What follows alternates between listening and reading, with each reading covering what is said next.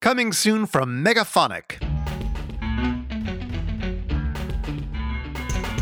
Do we live in an age of social fragmentation and isolation? Well, signs point to yes. The census tells us more Canadians are single and living alone than ever before. Think pieces tell us our cell phones are eroding our ability to connect with each other face to face.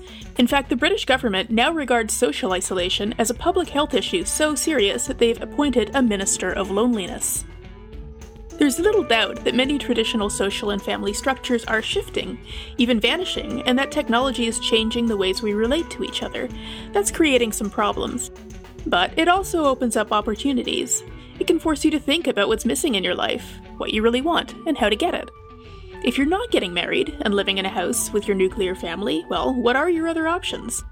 If you are paying more attention to your phone than to the people in the room with you, how can you make time to focus on those people instead? Who do you want to focus on? The Opposite of Lonely is a podcast about how people find and create community and social connection. Each week I'll pick a topic, call up a couple of smart, interesting people, and have a conversation about it.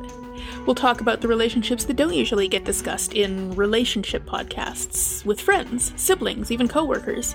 We'll talk about what makes us feel unlonely, what puts the quality in quality time. The ways in which people build meaningful connections in their lives can be as ambitious as creating a chosen family in a co-housing arrangement, or as simple as picking up the phone and calling a brother or sister. Doing something social can mean organizing an event series where people cook or walk or build robots together. It can also just mean reading a book in a bar instead of at home. Being unlonely these days is a work in progress. It can be challenging and confusing, and most of us are still figuring out how to do it. We're going to talk about it. Come hang out with us.